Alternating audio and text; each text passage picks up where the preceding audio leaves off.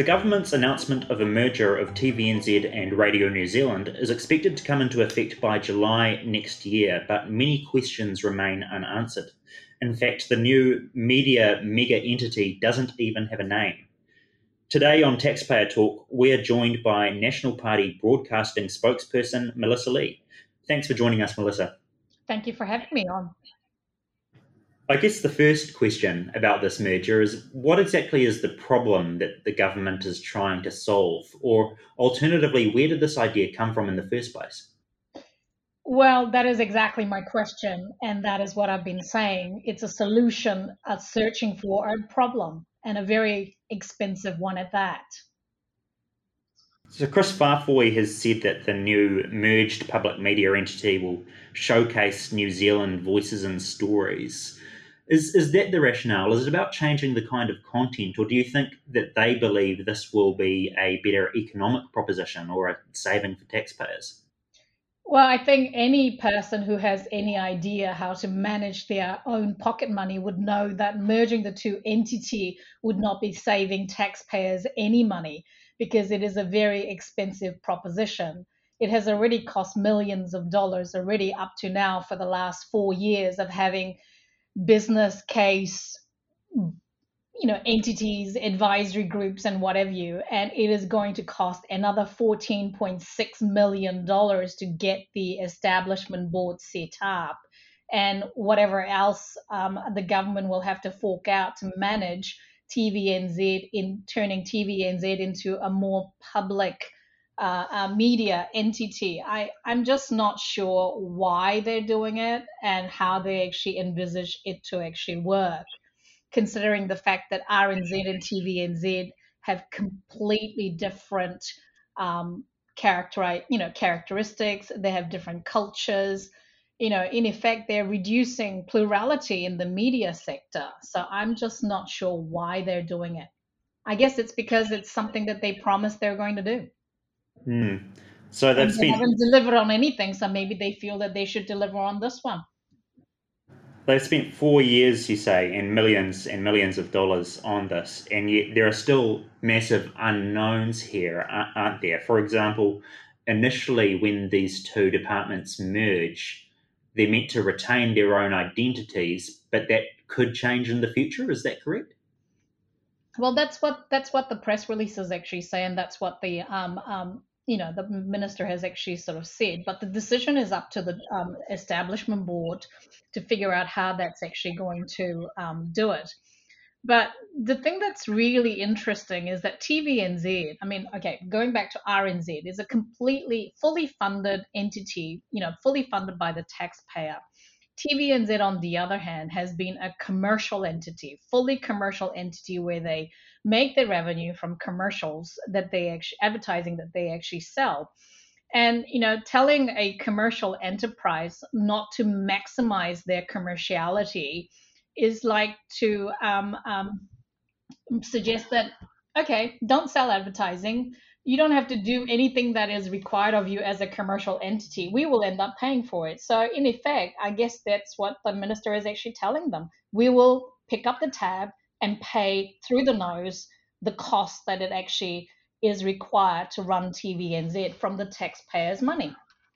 Yes, because they've suggested that TVNZ will still continue to have advertising, and some people may assume that means TVNZ remains profitable. But that assumption really doesn't hold water. If you work on the basis that TVNZ is already doing the best it can to run a profit, and then the government comes in with some kind of set of broad directives around perhaps running local content or diverse content, what happens when it turns out that New Zealand TV viewers aren't actually interested in that content? What do the advertisers on TVNZ do with their money? Exactly. They will run, and the people who actually don't want the kind of content that is actually on RNZ or TVNZ will surely actually turn off and go to another provider to actually get their entertainment or their news. And that's already happening. I mean, there's a huge, market out there for alternative entertainment and news at the moment. And if people don't like it, if they don't feel that it caters to their needs, they won't watch it. I can give you just as example. I mean, Yeah. ethnic communities who speak different language other than English would not be watching TVNZ news. It's not Mm. something that they actually feel that it caters to their needs, so they will go and watch on their own platforms, or any other platforms that is available that they feel that they caters to that community. Yeah, that leads into another question that I had. You've raised the example of ethnic media and people who might speak, I guess, English as a second language. And another group out there is people who are very suspicious of any media that receives government funding or is owned by the government or is a public broadcaster like RNZ. I know a lot of taxpayers union supporters, they believe that RNZ is government propaganda. And rightly or wrongly, they hold that perception because RNZ is dependent on the government to exist. So, what happens to New Zealanders' faith in the media and faith in TVNZ when TVNZ is folded into a government broadcaster? I think this is a significant issue, and more and more there's been mistrust of the media. I mean, growing mistrust in the media, and I think that is a scary thing that we need to actually seriously consider, because when people don't trust the media, and they go for alternative news, I mean, they might be looking at sites that provide them with fake news, thinking that it is in fact the news. So Yeah, that's misinformation, disinformation, malinformation will actually exist and actually, propagate. And I think that is a real big concern. This seems like such a huge unintended consequence of the government's current approach to media. Firstly, their crackdown on misinformation, but also their promotion of taxpayer funded public interest journalism. It's all well and good to push this media content down people's throats. But if people don't like that media content, or more relevantly, they don't trust it, then Mm. where do they end up? Well, is it conspiracy sites? Do they go to unsourced blog sites? It seems to have the opposite effect to what the government is trying to achieve. Well, if you want to be nice about it, I mean, the government's actually trying to say, well, we need to get our media entity that is publicly funded to provide content that represents New Zealand, that showcases New Zealand as the minister actually says. But the thing is that, as Radio New Zealand, RNZ, and TVNZ over the years has actually experienced is that they've actually created their own set of audiences, and they're markedly different. And TVNZ's driver was actually audience numbers, and audience numbers often dictate what kind of TV programs that is actually on television. Has As someone who used to produce television content, I mean, I produced something on a Sunday morning which wasn't actually commercial. It was fully funded by New Zealand On Air. It was content for the ethnic communities which would not have succeeded in the commercial marketplace. And that is the reason why it was fully funded by New Zealand On Air, and TVNZ actually aired it because they saw value in it. They didn't have to pay for it.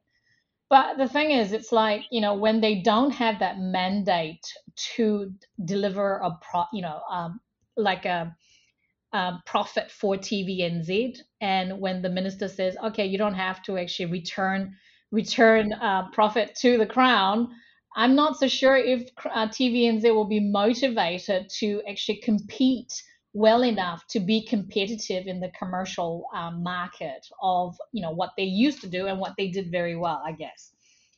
And you're left with a an entity that may end up doing what RNZ does, just wait for the government to actually fund them and actually do what is merely required of them, rather than being innovative and actually creating new content. And I guess I mean, I want to go back to what you actually said right at the beginning. So this is an entity that has no name. Yeah, well, I think it was Tom Strecker. I can't remember whether it was Tom Strecker. One of the journalists actually called it an artichoke. Um, yeah, and I thought it was quite funny because, you could call it anything you like, because at the moment we have no idea what it is or how it's going to work. Yes, which is incredible after 4 years and millions of dollars. Mm, The other thought that crossed my mind about this merger is it's happening in the wake of two very high profile Commerce Commission reviews into competition. So mm, the government got the Commerce Commission to investigate the competition or the lack of competition in the supermarket sector, And before that, the Commerce Commission investigated competition in the fuel sector. So clearly, the government is very concerned about there not being enough competition in these major sectors. How does that gel with what they're doing in the media, where they are reducing competition by merging two of our largest broadcasters? I think it goes before, before we talk about the merger or the amalgamation of the two entities. I think you also need to look at what was mandated by law in terms of the Radio New Zealand Charter. It was legislated, so it can be reviewed every so many years. I think it was 5 years. And when the RNZ charter came up for review at select committee, the minister did everything he could to try and actually not do it, and avoided it. And actually, Labour members tried to actually block me from actually requesting that we go ahead with it because it was required by law. And his excuse was the fact that, oh, yeah, we're creating this new media entity, so there's no need to actually sort of do the Radio New Zealand Charter review. But the thing is that the new entity wasn't going to be in place this year anyway. And I'm not so sure if it will be in place next year either, considering the fact that the slow tram to the airport from Auckland CBD to Mount Roskill was supposed to have been in place by 2021. The last time I looked, it's 2022 and March. And so they are very, very slow at delivery, or not deliver at all. And I'm not so sure if they can actually rush this through and actually hope that they're going to deliver a new entity by next year. Yes. So if the government's legislative program wasn't taken up, with a number of reforms, including this one, if you were in the minister's position, what are the kind of positive changes that you think could actually be achieved on a fairly short-term basis to improve the media environment in New Zealand? Well, I think if you look at the research commissioned by the Ministry of Culture and Heritage, is that it was a superior report which actually looked at the plurality issue as well. And I mean, they certainly said in their report that there is no issue of plurality in New Zealand media, and so they concluded that there was no reason to merge Radio New Zealand and TVNZ. I mean, if I was the minister, I certainly would not have wasted millions of dollars having one, working group after another trying to actually get to this point where we don't have any answers. I would have much rather spent those $1 million in New Zealand On Air so that we can create more New Zealand content. I mean, it would be much better spent than actually giving it to working groups that haven't delivered anything. Yeah, that's the interesting one. We haven't really talked about NZ On Air, but that's the third pillar, I guess. You've got RNZ. Now the government wants to turn TVNZ into part of RNZ, but we already have New Zealand On Air, which does fund New Zealand content across multiple outlets, including digital content. Mm-hmm. And with the funding that they do, I think you have to say that they have actually been very fair. But the only issue that I have with New Zealand On Air is the Public Interest Journalism Fund. I don't think journalism should be funded by government. I think you run the risk. I think you run the risk of people constantly saying they don't trust the media because of that very issue that there is government money in journalism. I think you need to refocus the Public Interest Journalism Fund into something that I really supported was the local democracy reporting, where people in the regions and government entities that we don't ever get stories out there in the mainstream media, we could actually make sure that those stories actually do get out. And I think, when you have more mistrust will actually continue to happen if government actually fund journalism, news stories. I think news should not be funded by government, and we already have enough news outlets anyway. Yeah, we certainly take the same view at the Taxpayers Union, and certain figures in the media, they get very up in arms and very defensive when you suggest anything along the lines of government funding may undermine your independence. But the fact is, whether it does or does not undermine media independence, it certainly is undermining the public perception of media independence. And when you have that problem, the damage is already done, because that's when we go back to what we said earlier about people resorting to conspiracy blogs. Yeah, I mean, one of the things that that has always been something that I struggle with during the COVID pandemic is that, I have a lot of ethnic communities whose businesses I actually rely on to tourist market. And many were inbound tour operators. And I've had grown men in my office, with tears in their eyes, because their businesses have actually been decimated. How many journos actually ended up talking to those people and talked about how difficult it was for those businesses? Not one. How many journos ended up going to those tourist towns which used to thrive because of tourism from all over the world coming to New Zealand, tourists coming from all over the world, and actually looked at the decimation that COVID lockdowns have actually had in these small towns and tourist towns. I mean, you can't say that public interest journalism has actually, paid for journalists to actually cover these important stories. The long form investigative journalism stories that we used to have in the past are gone because they cost so much money to actually produce.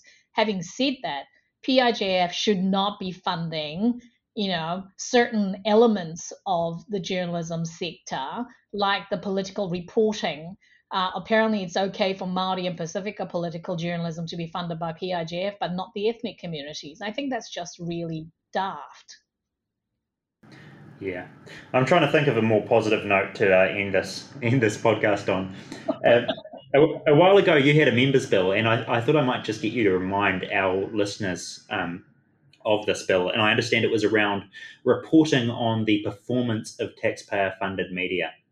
Yeah, exactly. I think, yeah, what we wanted to know was how many people viewed it, how well they did. I think it's actually a good thing because I think as a former TV producer who used to produce a television show with New Zealand On Air funding, we didn't actually have money to commission a research in terms of what the viewership was because those kind of research cost a lot of money. And New Zealand On Air did not provide the numbers. Or the only thing that they provided was the top so many, percentage of programming. And I think it should be, every taxpayer-funded program should actually be reported on their performance. But the thing is that, I mean, people misunderstand me when I actually put that bill in. They thought, oh well, if it doesn't have commercial, success, then it should not be on air. Well, there are some programs that don't need to be on air. Yes. Whether And they are if no one's watching it, even what's if the they point were in funding it? successful, even if they were really popular, I sort of doubt whether it is actually tasteful to actually have those on TV. But then that's my personal view. There are some programs that should be funded because it has purpose, whether it's actually dealing with ethnic communities' requirements to be part of the New Zealand landscape. I think it's actually important to make them feel like they're part of New Zealand. And I'm very proud of the work that I did for Asia Down Under. Brilliant. Thank you so much for the chat, Melissa. You're welcome. Thank you for having me on. Thank you. Taxpayer Talk is made possible by the thousands of New Zealanders who financially support the Taxpayers Union. You can find all our podcast episodes at www.taxpayers.org.nz/podcast or on Spotify, Apple Podcasts, iHeartRadio. You get the picture.